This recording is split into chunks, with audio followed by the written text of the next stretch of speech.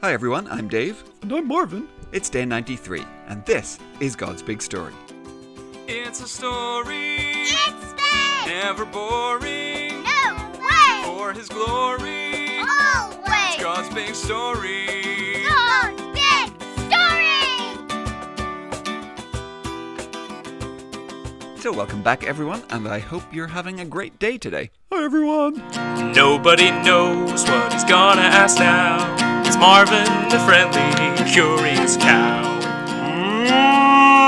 Hello Marvin. So, what have you been up to today, Marvin? Oh, yeah, I was playing a murder mystery with the other calves. Oh, now, do you mean a murder mystery?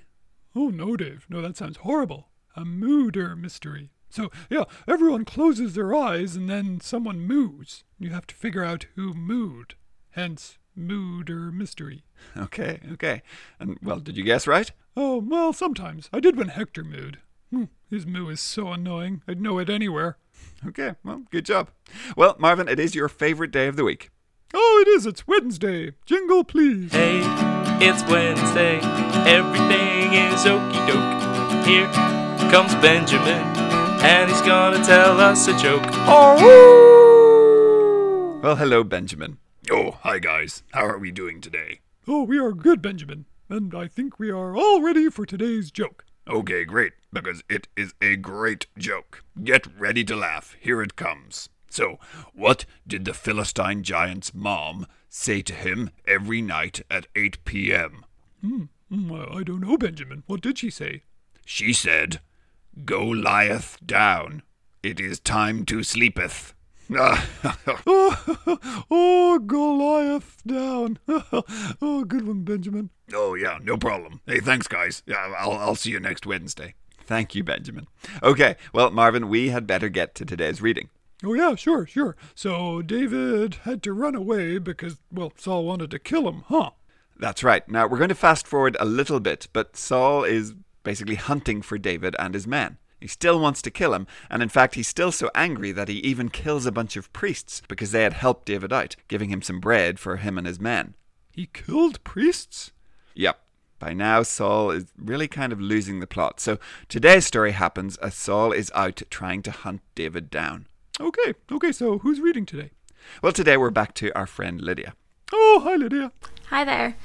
Today's reading is from 1 Samuel chapter 24, verses 1 to 22. Saul returned from chasing the Philistines. Then he was told David is in the desert of En-Gedi. So Saul took 3,000 of the best soldiers from the whole nation of Israel. He started out to look for David and his men. He planned to look near the rocky cliffs of the wild goats.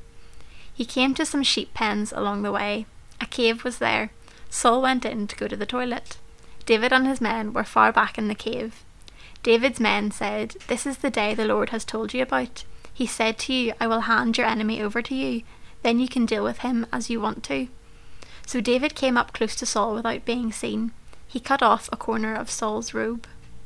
Later, David felt sorry that he had cut off a corner of Saul's robe. He said to his men, "May the Lord keep me from doing a thing like that again to my master. He is the Lord's anointed king.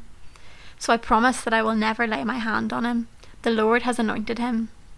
David said that to correct his men. He wanted them to know that they should never suggest harming the king. He didn't allow them to attack Saul. So Saul left the cave and went on his way. Then David went out of the cave. He called out to Saul, "King Saul, my master." When Saul looked behind him, David bowed down. He lay flat with his face towards the ground. He said to Saul, "Why do you listen when men say, 'David is trying to harm you'? This day you have seen with your own eyes how the Lord handed you over to me in the cave. Some of my men begged me to kill you, but I didn't. I said, 'I will never lay my hand on my master. He is the Lord's anointed king.' Look, my father, look at this piece of your robe in my hand. I cut off the corner of your robe, but I didn't kill you. See, there is nothing in my hand that shows I am guilty of doing anything wrong. I haven't turned against you. I haven't done anything to harm you. But you're hunting me down. You want to kill me. May the Lord judge between you and me, and may the Lord pay you back because of the wrong things you have done to me. But I won't do anything to hurt you. People say evil acts come from those who do evil, so I won't do anything to hurt you."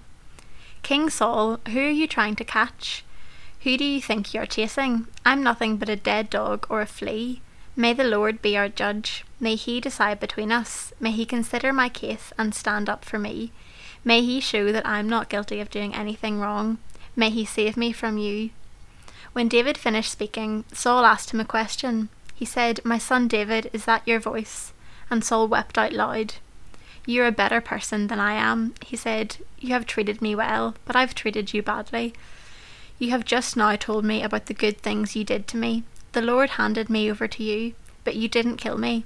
Suppose a man finds his enemy. He doesn't let him get away without harming him. May the Lord reward you with many good things. May he do it because of the way you treated me today. I know for sure that you will be king. I know that the kingdom of Israel will be made secure under your control. Now make a promise in the name of the Lord. Promise me that you won't kill the children of my family. Also promise me that you won't wipe out my name from my family line." So David made that promise to Saul. Then Saul returned home. But David and his men went up to his usual place of safety. Thanks, Lydia. Wow, Dave. I think if I was David and Saul was trying to kill me, and he was right there in the cave, I think I might have attacked him. I might have hoofed him right there. Yeah, well, that's what all of David's men thought too. They thought, look, God has given him to you. This is a gift. Kill him and then you'll be king, and that'll be the end of all our problems. No more having to run away. No more hiding in caves. Oh, so why didn't he, Dave? Well, David shows that what's most important to him is not taking the throne for himself, not rescuing himself, but what's most important is doing things God's way. Saul is still the king. And even though he's trying to kill David, David thinks, well, if I am going to be king, it's because God will make me king. Not because I took things into my own hands and killed a man. That's not right. Oh, okay. Yeah, I see. One of the ways the Bible describes David is that he was a man after God's own heart. Now, David wasn't perfect. As we'll see later on, he will do some terrible things, but this is one of the times we see what that title means, and maybe why God chose him to be king. He wasn't out to get rich. He wasn't out to be famous and to have everyone love him. He wasn't out to have an easy life or just to take everything that he could get. What mattered most to David was doing things God's way. Wow.